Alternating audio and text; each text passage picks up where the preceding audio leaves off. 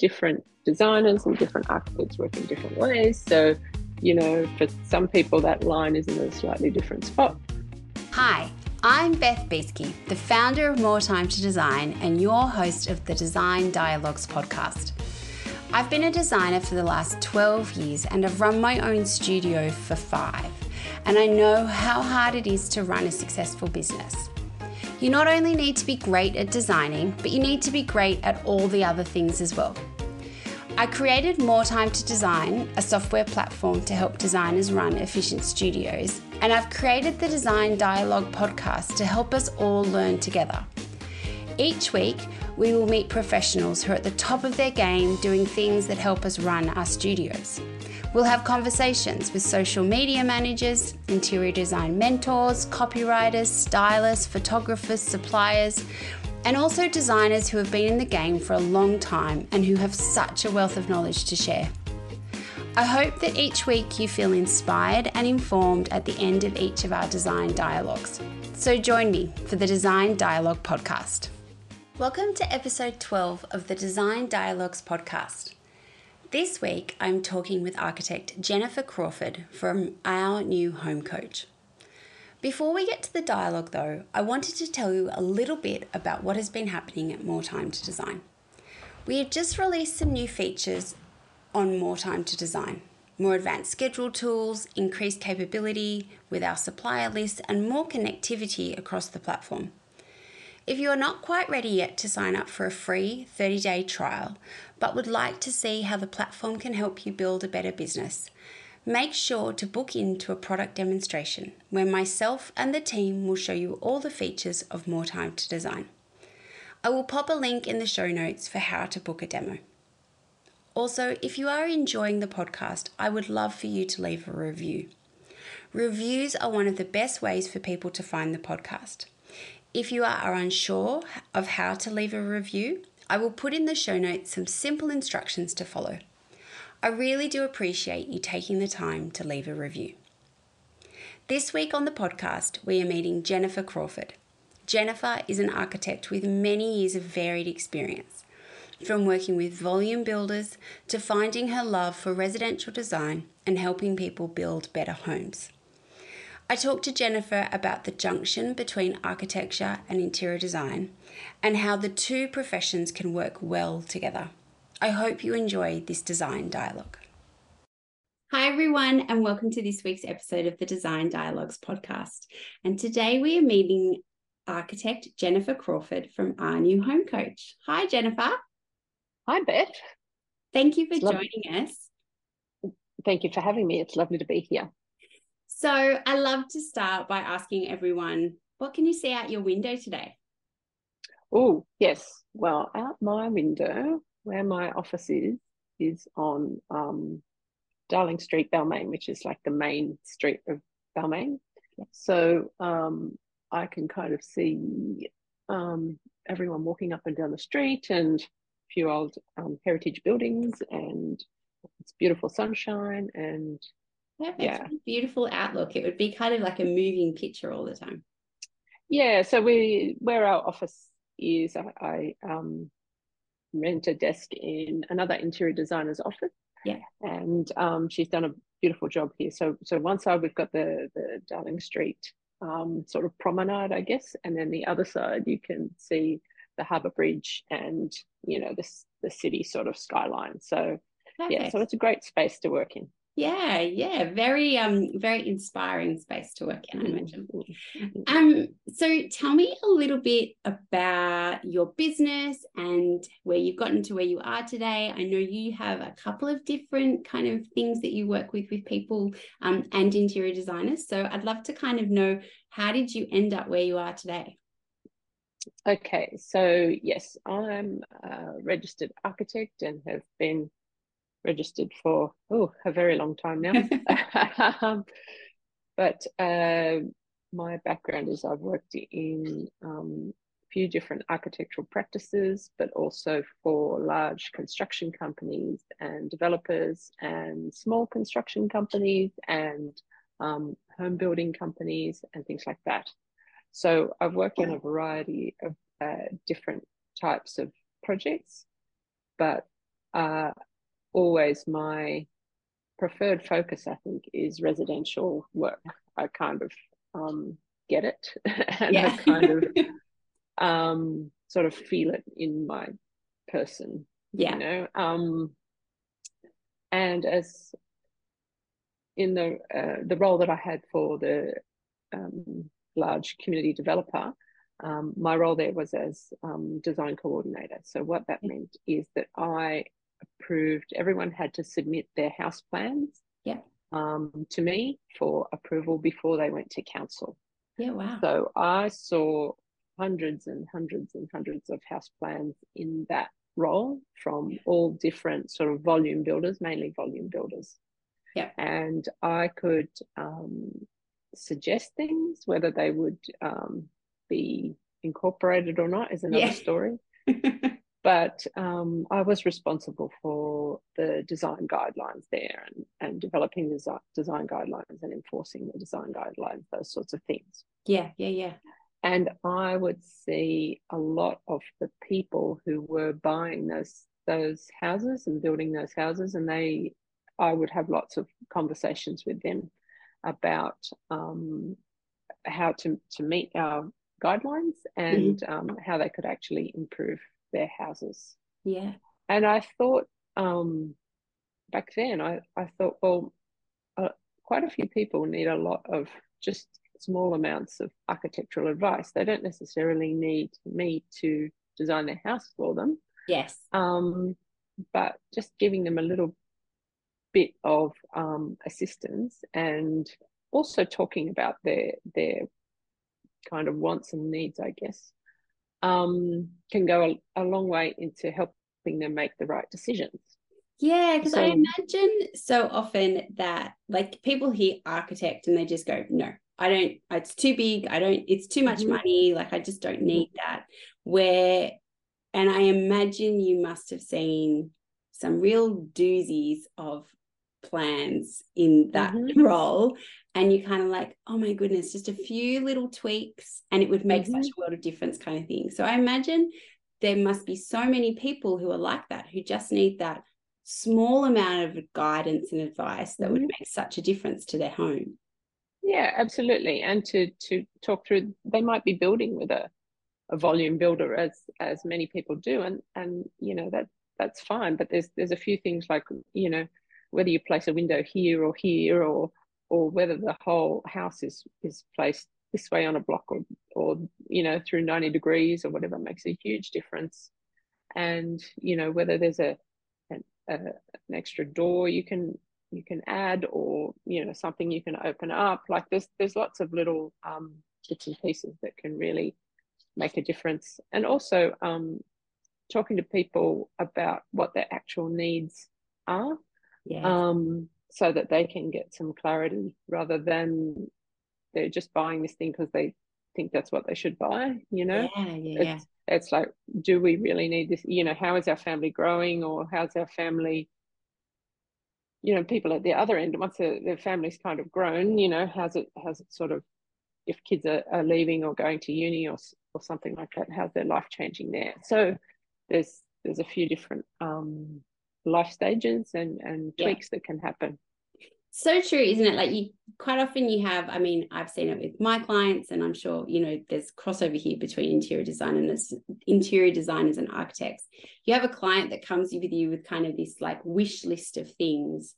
And you kind of go, well, if we're going to build all of this and fit all this in, you're going to need like a massive house, and it's going to cost a massive amount of money. But then when you actually kind of challenge them a little bit and ask them, well, why do you need 3 living spaces? And why does everyone need, you know, their own study and all that kind of stuff? And you kind of like, you actually drill down to why they need that. So often they're like, I don't know, just because.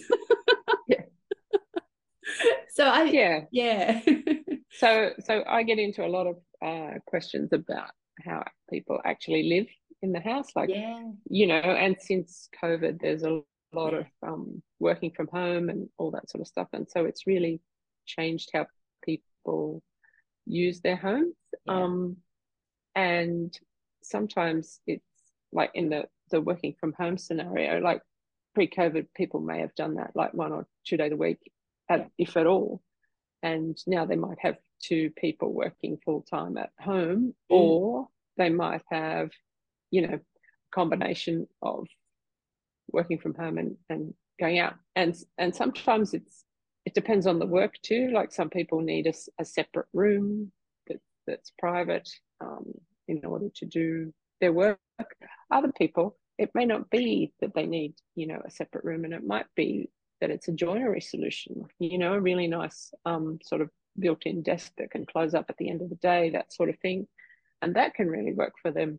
So, and where that's located in the house might mean that, one room might perform like 2 or 3 jobs and be a really hard-working room, at different times of the day. Yeah. And when different people are in the house, that sort of thing. So, yeah. Yeah, wow.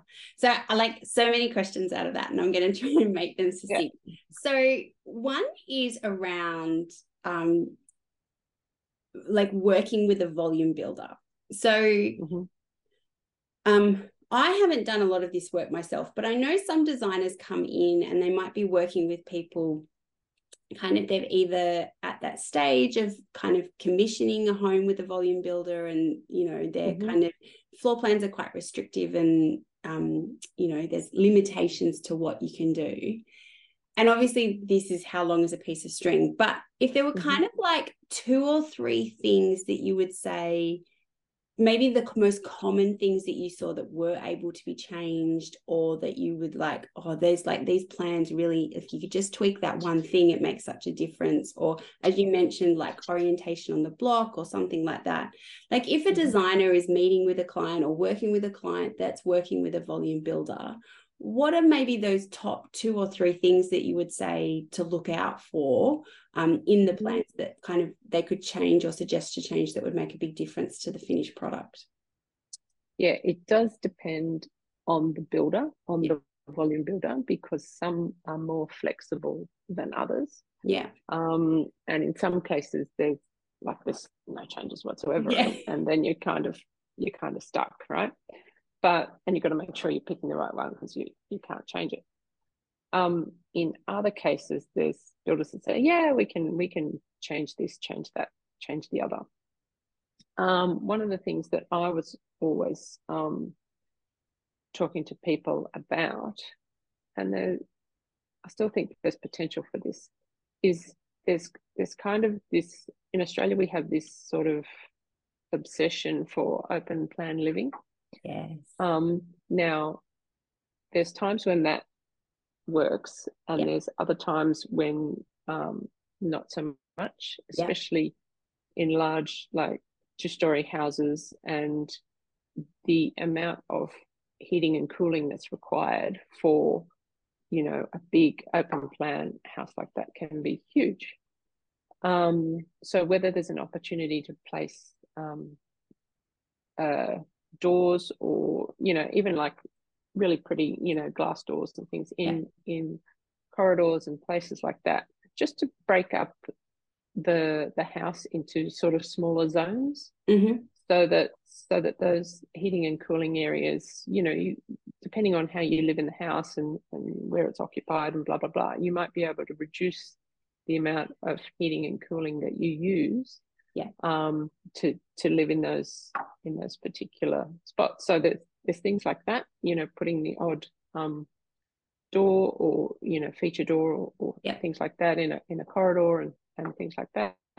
Others are just possibly relocating windows. If there's a, depending on the orientation of the block, maybe there's a chance to move a window from one elevation across to the other, or reduce it or expand it, or something like that. Those sorts of things. And then you can often play with kitchens and kitchen cabinetry and butlers pantries and all those sorts of things. But that's a little bit of a, how long is a piece of string? But I suppose as well, how far you want to push it.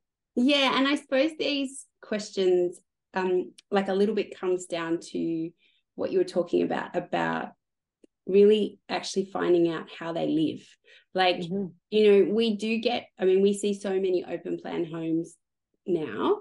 And I do sometimes think that there are a few people that are kind of like challenging that a little bit now, because I think if you've lived in an open plan home, you kind of realize it's not all it's cracked up to be on multiple reasons, especially if you've got like a family and there's multiple rooms doing multiple things, and it's, you know, it can be, they can be very challenging to live in.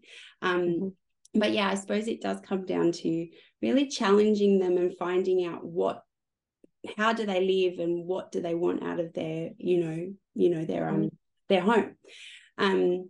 Yeah, that's awesome. And then the other thing that I wanted to kind of come back to was around how you have found clients pre and post COVID. So obviously the working from home thing is a big thing, and, you know, more and more people are needing studies and more dedicated workspaces. Are you finding that trend is continuing, or do you think that people are kind of not so much now, they're kind of maybe moving back to what it was like pre-COVID? Or do you think that this needing kind of studies or dedicated studies is here to stay? It's kind of interesting, because if we go back, say, like, I don't know, even 10 years, 15 years maybe, studies were like definitely a thing then, like the home office thing, because people had, you know, back then more desktop computers, and they needed like a dedicated space. And then in a few years, like, everyone got, you know, laptops and iPads and phones and all this sort of stuff. And so the study, and also, like, you know, back in the day, people had printers and, you know, all this sort of stuff, right? And all of that kind of changed. And then there was the question, well, like, do you really need this study anymore? Because everyone's got a mobile device, whether it's a laptop or an iPad or whatever, and they can sit at the kitchen bench and they can do whatever. And, you know, there's not such a need for printing anymore, and, you know, all those things. So maybe and then the study sort of fell away a bit. And then, like, COVID happened. And so it came roaring back, you know, in a big way, because all of a sudden people were like not just casually working on the kitchen bench anymore, but they were like doing their job at home. And so, and, you know, all the Zooms and all that sort of stuff. So all of a sudden they needed a dedicated space again that could be quiet, and where they could have those conversations and that sort of thing. So I think there's always going to be room for that sort of space. Whether it's a dedicated room and that's the only job of that room, I'm not so sure. Because I think that, you know, in some people's houses, they like to have a guest room for visitors, because they might have family that come and stay with them, you know, in a semi-regular basis. Whether there's a study that can also work as that guest room, and do those two jobs, or whether there's an area that's at the end of, you know, say a dining room or a living room or something that has a really nice joinery in it, and that's where the workspace is, and that happens, you know, during the day. But then when kids come home from school and everyone's, you know, there for dinner or whatever, maybe that gets closed away, and that's just, you know, a nice joinery in at the end of the room. Because especially because I'm in the inner west of Sydney, and a lot of houses here are, you know, quite small. So people don't necessarily have huge amounts of space for these things. So it's trying to get rooms to work harder and do multiple jobs, not necessarily at the same time, but, you know, different times of day, different times of year, whatever. Those rooms can fill all sorts of different roles. And I suppose, like, I mean, that comes down to as well, you know, for like, interior designers, that's something to really be thinking about, especially when you're maybe designing your joinery in your bedrooms. Like, can you arrange the joinery in a way that maybe kind of future-proofing the room? So possibly if they're being designed for a small child, can you future-proof the joinery so there's possibly can be a desk included in the joinery? And as you said, like at the end of a kitchen or something like that. Like, I think if interior design, if you can be smart about your joinery design, like it's a really great way to add value to the client experience, but also to the home, because, especially, in our inner city areas, these rooms do need to work really, really hard. So yeah, I think being clever and smart about the way you design your joinery can really, turn what is just a wardrobe into a study and all of that kind of stuff. Yeah. So, for example, I had one some clients in Leichhardt, and they were just doing they had an existing, 2-bedroom bungalow.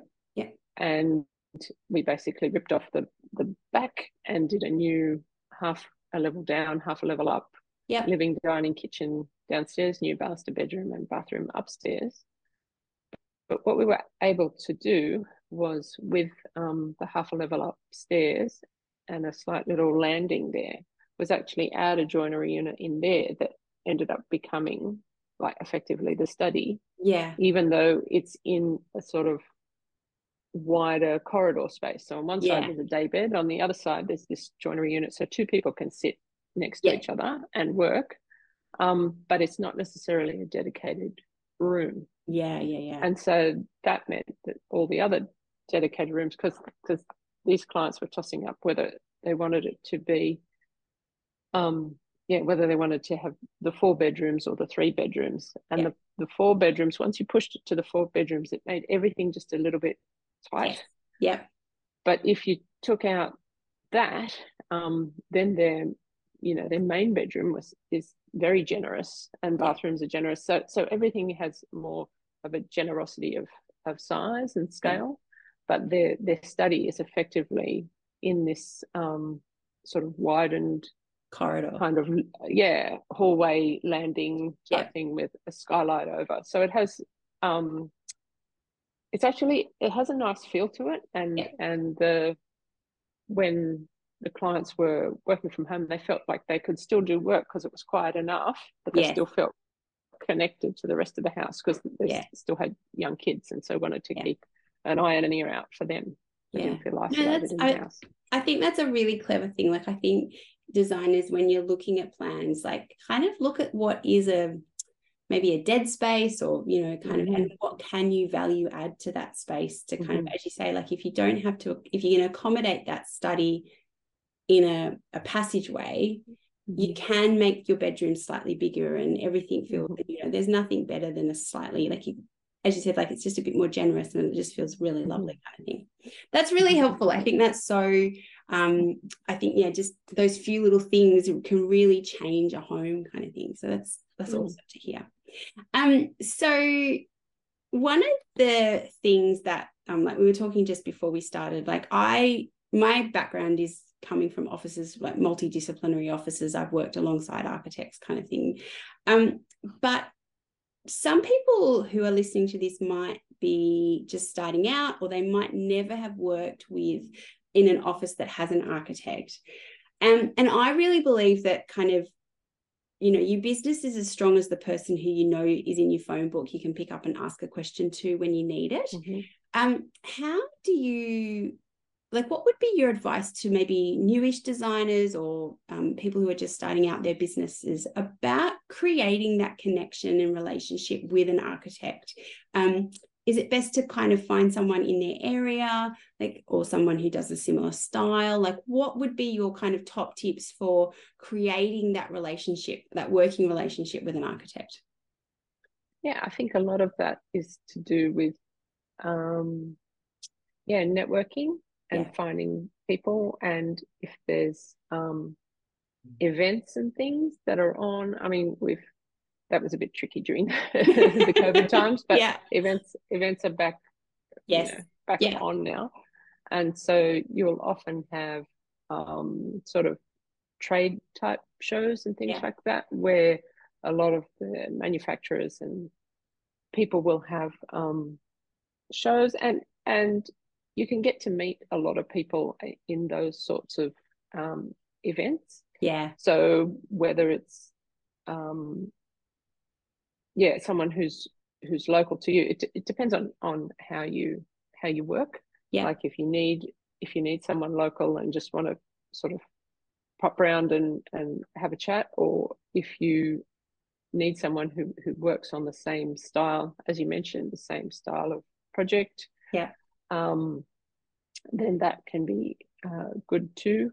I think there's an opportunity for architects and interior designers to work even more closely together.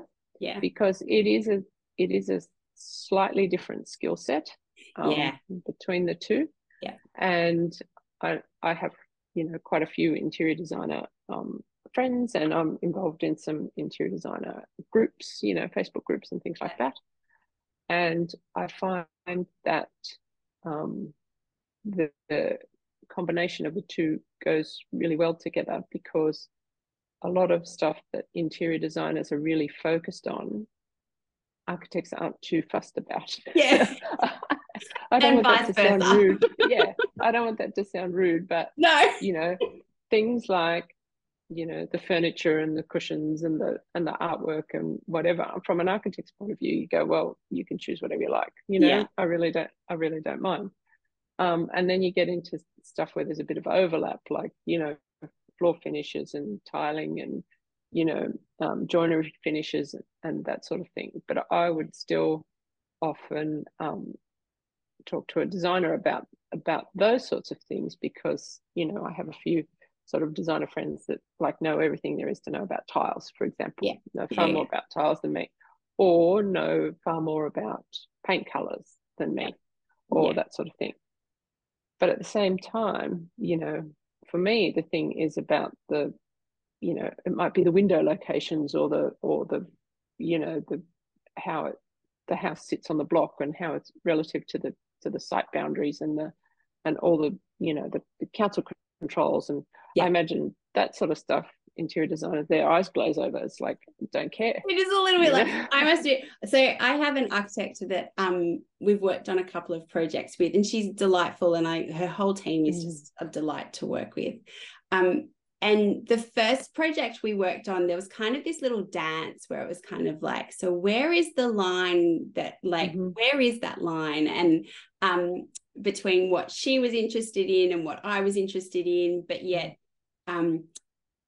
it was very much her project. To start with, it was very much her project kind of thing. And it is a bit of a dance, because it's not like a blanket rule that all architects aren't interested in tiles. Like, some are going to be really passionate about it and want to do the whole thing, where other people are like, you've picked a grey tile for the wall, right, done, let's move on, kind of thing.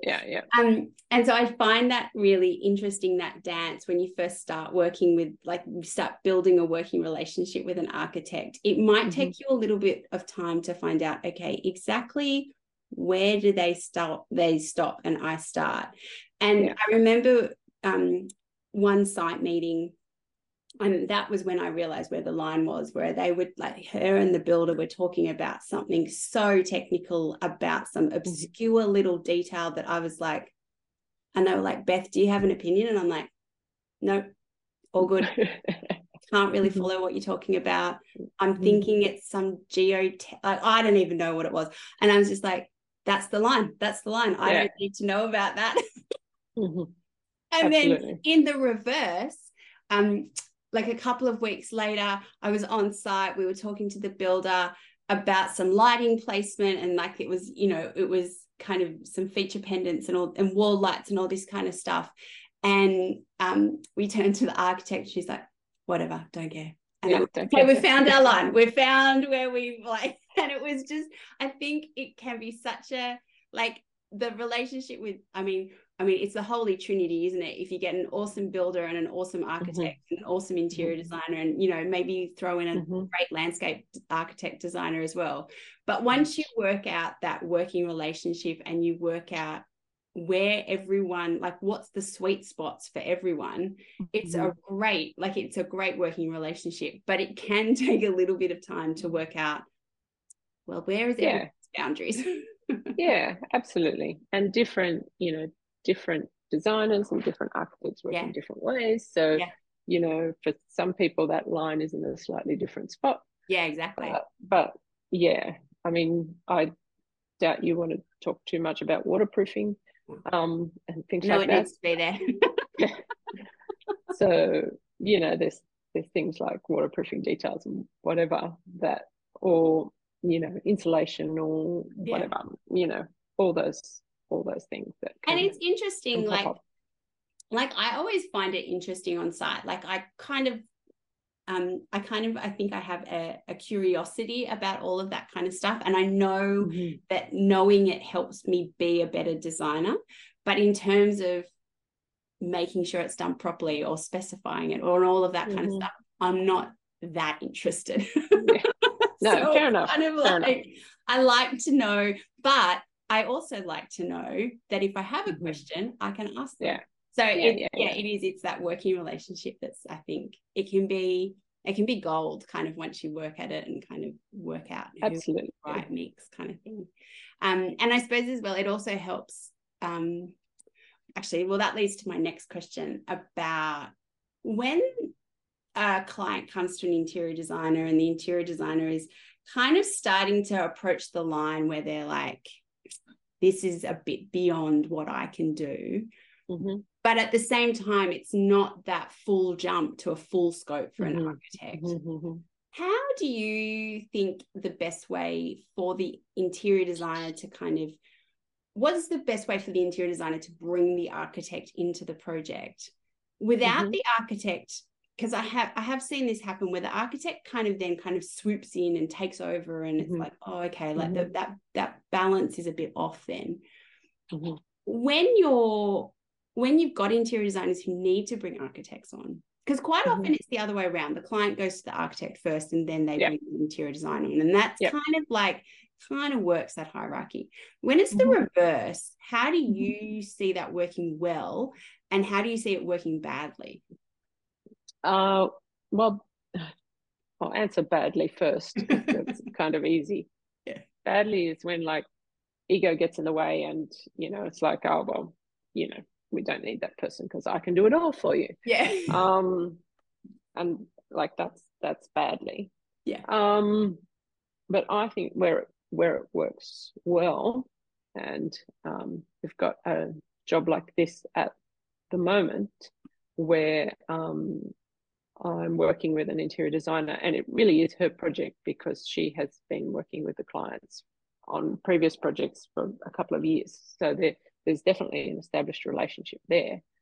And she's doing amazing work on this latest project, but she just needs some additional help in terms of approvals and stuff, because the things that the client wants to do has tipped the project from being exempt development to being complying development. Yeah. And so all of a sudden there's you know, there's other people in play, there's engineers involved, there's certifiers involved, there's, you know, and there's getting a whole heap of documents together for that approval that may be sort of outside the standard scope of this designer. So that's why she's kind of got me on board to help out in getting those approvals and things happening. Yeah. And so I suppose it's really, I mean, like so many things, it comes down to communication. But I suppose it's as well like communication between the designer and architect, but then also communication between the designer and the client about where possibly their limitations is. I think there's nothing wrong with saying to a client, this is beyond what I can do. And I'm bringing in my colleague who I've worked with and I've got a relationship with to help us get this you know, this next bit over the line. And so, yeah, I suppose it just comes down to that communication. As long as it's clear, we all know who is running the project, who's reporting to who. Like, is the architect going to deal straight with the client, or is it all going to go through the interior designer? Like, working out that communication and that workflow, if everyone's clear about what's happening from the start, then in theory it should run smoothly. Yeah, absolutely. And it's kind of defining and in this particular project, the clients are really clear on what they want to do, and that's great. Yeah. And that kind of sets the parameters for everyone else. So yeah, I'm more than happy to play a support role in that one, because I think it'll just be an amazing project once it's done. So yeah, I'll do whatever I can to help get it and there. is that something that you do a lot of, like come in as that support role to an interior designer? To be honest, it's relatively new to me, because I kind of, up to this point, just been dealing mainly with the clients and discussions about their projects and all the rest.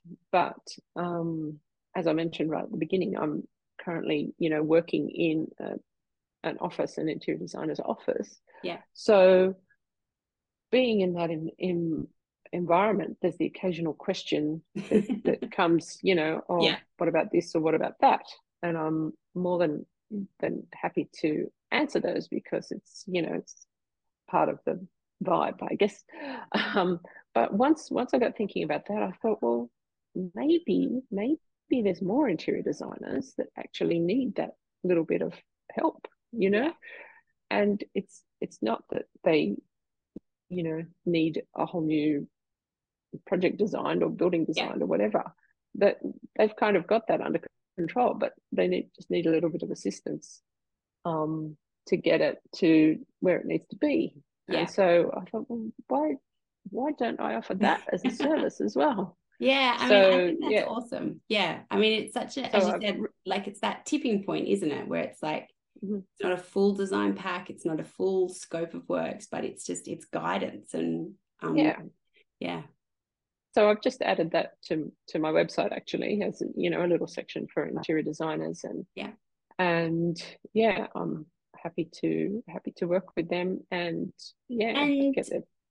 Tell me a little bit about that process. So in terms of is it purely advice? Is it actual documentation? Is it, all the way through to consultants? Because I think that's something that, like, I know from my experience, some stuff with like council I'm okay with. When we start moving into the world of consultants and, needing engineering and all that kind of stuff, and I suppose this actually loops back around to where we were talking about that relationship between a designer and architect, like how successful your business is the relationships you have. So if you're not doing a lot of council work, you might not have, a surveyor, structural engineer, stormwater person in your list of people you can call easily. And so is that part of, I suppose, like the service that you offer, that you coordinate that level of information for them? Yeah, absolutely. So, I have people like certifiers and structural engineers, hydraulic engineers, those sorts of, even, landscape people, whatever. Yeah. And, I'm happy to have all the conversations with those, or coordinate those people, but also coordinate their work with the sort of project documentation. Now, whether designers need me to do drawings for them, sometimes, but not always. Yeah. And so I kind of adapt that to suit, because often designers have their own sort of people to do drawings, and to keep it kind of, I guess, clean, it's, if there's all sorts of drawing packs already happening, well, let's just keep with those, and maybe I can add a few comments or add where there's notes or things like that can get those drawings to where they need to be. And one thing that I suppose this is my own personal experience. So I find it's quite often there's like a lot of industries, there's a lot of lingo in our industry kind of thing. And there's interior design lingo, and then there's a whole other world of architecture lingo, which sometimes I'm like, oh God, like, can you just explain that to me? And I must admit, like, when it gets to the point of going, okay, I need to talk to a consultant, and I'm like, which consultant am I needing to talk to? Like, how do I ask them what I actually need to ask them without sounding silly? What would be your kind of, how have you seen that work well from an interior designer? Like, have you observed an interior designer that does that well, where they're like, okay, the information, it might not be, my drawings might not be, they might be very different from how an architect might present them. Generally, a designer might be doing not a complete set pack of drawings, especially in a project where maybe it's crept away, like it wasn't initially a point where it was going to need to go to council, but the scope has creeped or things have changed, and so you need to now go to council. How have you seen designers handle that well, like the approaching to the consultants that might really be outside of their scope of normal people they deal with and all that kind of stuff? Like, does it come back to, once again, just the communication, having it all presented? Like, don't worry if you don't know all the right words, just kind of, if you have that, if you can communicate it in a way that is clear, they'll come back and ask you the questions they need. Yeah, pretty much. It's like, don't be scared to ask the question. I'm always asking people dumb questions, and I like, can I ask a dumb question? And people invariably say there's no such thing as a dumb question. Yeah. But this is what we do. It's the only way that you can find out is by asking questions. Yeah, exactly. So and if someone's not making things clear, you keep asking, because you need clarity and you need to understand. And it might be, I once worked in an office like years ago as a student, and there was an architect that I worked with, and he said he was on site once and he was RSJing about something. So an RSJ stands for rolled steel joist. Yes. And he was on site once with a client, and we'll just put an RSJ here, we'll put an RSJ there, and we'll do this, do that. And went through this entire meeting, and there's a whole like site team there, blah blah blah. And then at the end, like after the meeting, someone came up to him, what's an RSJ? And so he kind of went, oh, okay. So yeah, it's like, if you don't understand, then go just ask. Yeah, like, it's not the end of the world. And I suppose as long as, I think, like, and I always have this attitude with everything. It's like, it makes you, the more information you might not need to use it every day, but it makes you a better designer. And for the next project that it comes along, you'll have a little bit more information and a little bit more knowledge than you did the last time. So it's kind of like, it can be daunting, but if you can get kind of like, I suppose, over your own maybe ego or insecurities about it, just go for it, kind of thing. Because most people, there are some people that won't be great, but there are most people who will love talking about the thing that they love doing every day. So it's like, most builders will talk your ear off if you want to talk to them about something. So I've found with a lot of consultants it's the same. So we've touched on a lot of this already, but I would love, you've got so many years of experience in the industry across many kind of different things. Like, it's been very varied, your career. What advice would you give to young architects and designers starting out, especially if they might not be clear about where do they want to go? Like, you've just like you've got a love of residential, but when you start out, you kind of be like, oh, do I want residential? Do I want commercial? Do I want large scale? Like, what would be your advice? Oh, that's a big question. That's a really big question. It's like go looking for things, go searching, you know, and even finding well, there's kind of two ways about you know, finding work, finding an employer. It's whether you stay with one employer for a long time in a sort of master student kind of relationship or whatever, and learn from them, or it's whether you move around to lots of different places to get experience in how they work, and different people take different paths. And I do like learning from other people, and you know, even now, even when I've been have my own business for a while, I still seek out gurus to go and have conversations with them about the best ways to approach stuff, or the best ways to deliver things, that sort of thing. So it's always being open and looking for things, and finding people that work the way you would like to work, ideally, and go and talk to them. You know? I think that's really kind of like great advice, because I think it's not kind of just go, oh, well, I want to work in residential. It's like, well, what kind of residential do you want to work in? And like understanding, and you know, I think it's the same for architecture and design, like whatever kind of your education is, your education kind of gets you to the front door and kind of just opens it, kind of thing. Like it is really an industry where you need to be constantly learning, because things are constantly changing and all of that kind of stuff. So I think having that attitude of, I'm just going to keep learning and keep trying and keep testing and, you know, moving around, I think is really great advice, because I think it can take a while for you to work out almost what you don't like doing, like what, you know, and you work it out pretty quickly, I think. Like you kind of like, I just don't like working with that sort of client that comes with that sort of project. So I'm going to move away from that. But yeah, that's really kind of, I think, great advice. Thank you.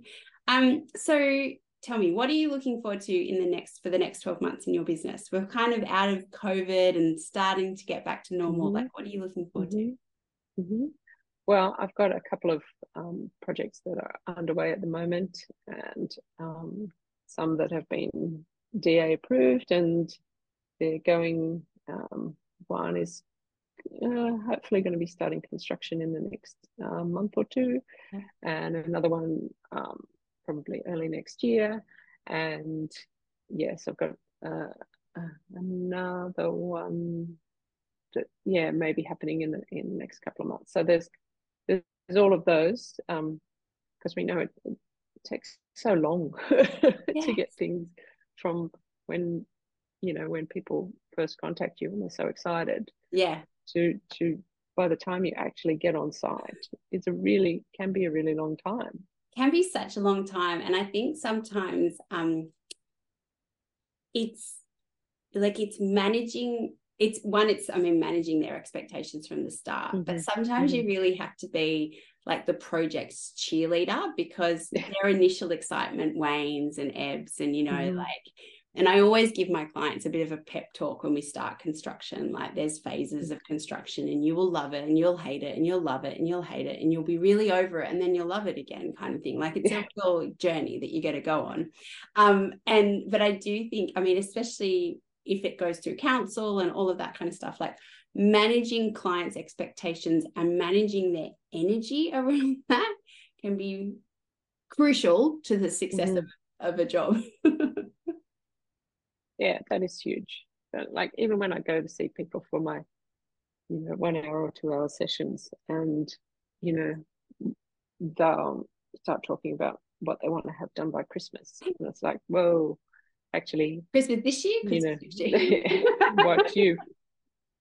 what you've just described to me is like a 2.5 year project. Yeah. And they're like, really? Yeah. I'm like, yes, really. Yeah. So yeah, it's kind of managing all of that, and also scary things like money and stuff like that. So Yeah. it's often it's a lot of sometimes I think I burst a lot of bubbles for people. But I think it's so much better to burst them at the start and then kind of, Mm-hmm. I always like, it's like, you know, when a client comes in, they've got these grand plans and then you come along and you kind of burst all the bubbles and you're like, nah. And then you kind of, that's when you're able to take them on actually a really great journey, because you can kind of go, this is what we can deliver and it's even better than what you thought, kind of thing. Yeah. I know I was kind of wrapping the interview up, but I've just thought of another question that I would love to get your opinion on, or your take on at the moment. And, you know, we're in amongst, you know, a really interesting time. You know, just this morning on the news, they were talking about, you know, the lack of home approvals in New South Wales compared to the other Eastern Seaboard states. And we are, you know, we're really kind of hitting a bit of a housing shortage crisis here in New South Wales and, you know, across all of Australia. And of course, we've all heard of the, you know, the cost of building, you know, post-COVID and with inflation, all that kind of stuff. We're now kind of starting to come out of the other side of that COVID, the impacts that COVID had on the building industry. I know from, you know, just speaking to a couple of builders that I work with around, you know, there is a little bit of like pressures come off. It's not as frenetic as I think it was. What would, like, what's your kind of take at the moment, like read on the situation, just from what you're seeing around the supply and demand issues, but also the cost of building? Like, do you think it's peaked? Do you think it's just going to stay where it is? Do you think, like, what are you kind of seeing? That's another really good question. Now, people have been talking for years, like forever, about the day that building costs come down. I'm yet to see that day. I know. It's a little bit like once it's up, it's never coming down. Yeah, so whether things plateau a bit or, you know, that sort of thing, don't know. But yeah, builders are starting to call designers about projects and things. So that is a change. Yeah. Rather than designers frantically, you know, calling every builder they know and saying, well, no, I'm, you know, busy for the next 18 months, you know? So also with the interest rate rises and things like that, I have noticed the impact of that on my business, like my level of inquiry. And because people have to, you know, obviously pay their mortgages. So it's whether they can get their heads around the cost of a renovation in addition to that. So, but in real life, you know, families are still growing, things are still changing, energy is not getting any cheaper. And so people are, now is probably a really good time to start thinking about it, because things do take so long to, you know, to get to site. And, you know, whether there's an opportunity now to use that time to think about what you're really after and what you really need, and, you know, getting some clarity around it, so that in, you know, a year's time or 2 years' time or something, maybe you're ready to hit the go button and maybe prepared for that.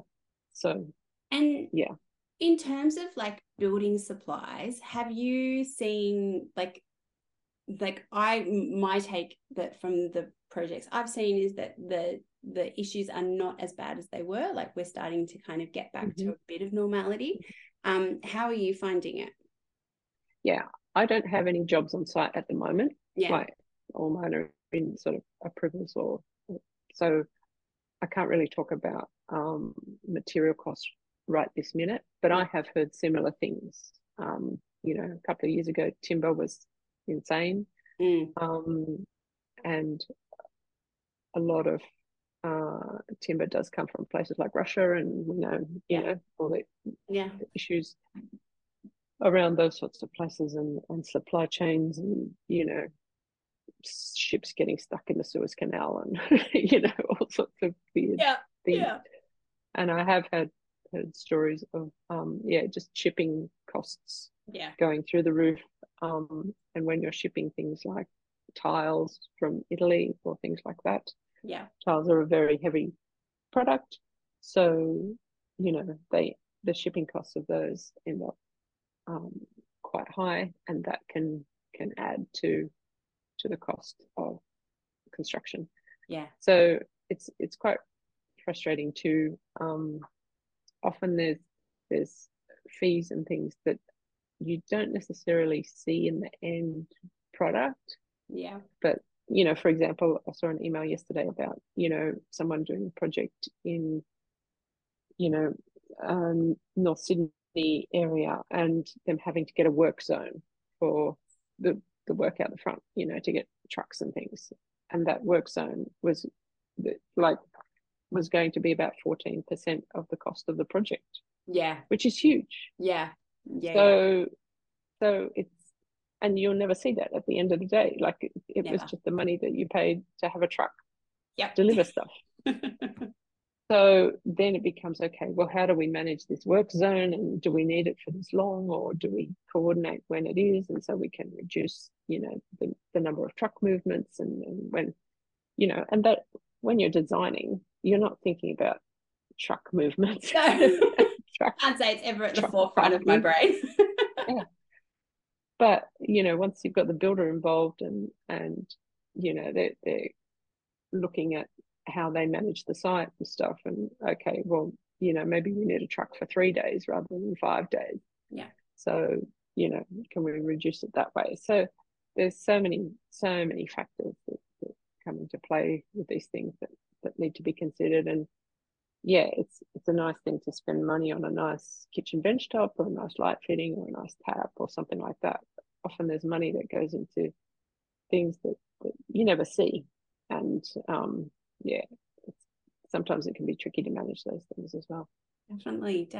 Oh gosh, so much to think about. Like it really, I mean, I'm not talking to anyone who doesn't know this, but there are so many factors that you need to take into consideration that are beyond the pretty things that you see at the end of the day, kind of thing, which can really, you know, change the bottom line of a budget of a project. So awesome.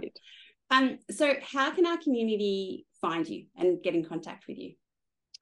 Okay, so my business is called Our New Home Coach, and my website is ournewhomecoach.com.au, and you'll see my picture there, and what services I offer and that sort of thing. I'm also on Instagram, but I haven't posted there for a little while. I've been quiet there for a while, and I'm also in the designer therapy Facebook group and things like that. And I do have an Our New Home Coach Facebook page as well. So you can find me around and about the place. And we will link to all of those in the show notes for everyone. Thank you so much, Jennifer, for coming on. It has been such a great discussion and dialogue. I've really learned so much, as I was fully expecting to from this. So thank you so much. Thanks so much, Beth. I hope you enjoyed that episode of the Design Dialogues with Jennifer Crawford. It really was full of so much helpful information when it comes to working alongside an architect or bringing an architect into your projects. I know that sometimes, especially for maybe designers that are newer to the industry or haven't had the experience of working with an architect, it can be quite daunting, but finding an architect or two that you can build a working relationship with is such a great thing for your studio. It can increase your workflow. It can make your work processes so much easier because you know you have someone to ask if you've got just a quick question. I really loved how Jennifer spoke about the good way of working with an architect when it comes to an interior designer bringing the architect into the project. And of course, like so many of the discussions we've had, it comes down to the communication and being clear around what the communication is, where the boundary is between what the architect is doing and what the interior designer is doing. And I also think that her mention of kind of ego being checked at the door is so important. And it is definitely a red flag that maybe the architect is not quite the right person to work with if you feel their ego is getting in the way of the project running smoothly. I also really loved how Jennifer spoke about the costs of building not really coming down. I think that's generally a held belief throughout the industry. But I really loved how she spoke to the positive aspect of the economic downturn at the moment. Sometimes clients just put the brakes on when they feel money's getting tight and the budget might not be there. However, really helping to educate the client how long the process will take, especially if you are going to council, and that now is a great time to be doing that foundational work on the project and being in a position that when economic times might change and become more positive, that they are ready to go and that they have done all of the preparation work to getting to site and actually starting building. And I just think that is such a great tool that we have when we are talking to clients who might be a little bit hesitant about starting because they are unsure around the budget and what they are going to be able to afford. But by talking them through the timeline and how long the process will take, but also asking them to reflect on what are their true needs of the house. Do they need an extra living room? Do they need a separate study and a separate guest bedroom? Or can the two be one room that function each way when needed? I think this is a really important conversations we should be having with our clients at the moment, especially considering the economic environment we find ourselves in. So I hope you enjoyed this design dialogue with Jennifer Crawford, and I do encourage you to reach out to Jennifer if you have any questions or if you are looking for an architect to just do some small bits of work on your interior design projects where the scope maybe has gone beyond what you are comfortable doing. So I hope you have a great week, and I will see you next time for our next design dialogue. Thank you for listening to this design dialogue. I hope you have found it full of inspiration and helpful information to take into your design studio. If you like the podcast and want to hear more, consider sharing it or writing a review, as it helps us reach more people, and follow us wherever you get your podcasts. If you would like to unlock the power of effortless studio management and elevate your design business to new heights, please follow the links in our show notes to see how more time to design can help you build a better business. Have a great week, and I will see you for our next design dialogue.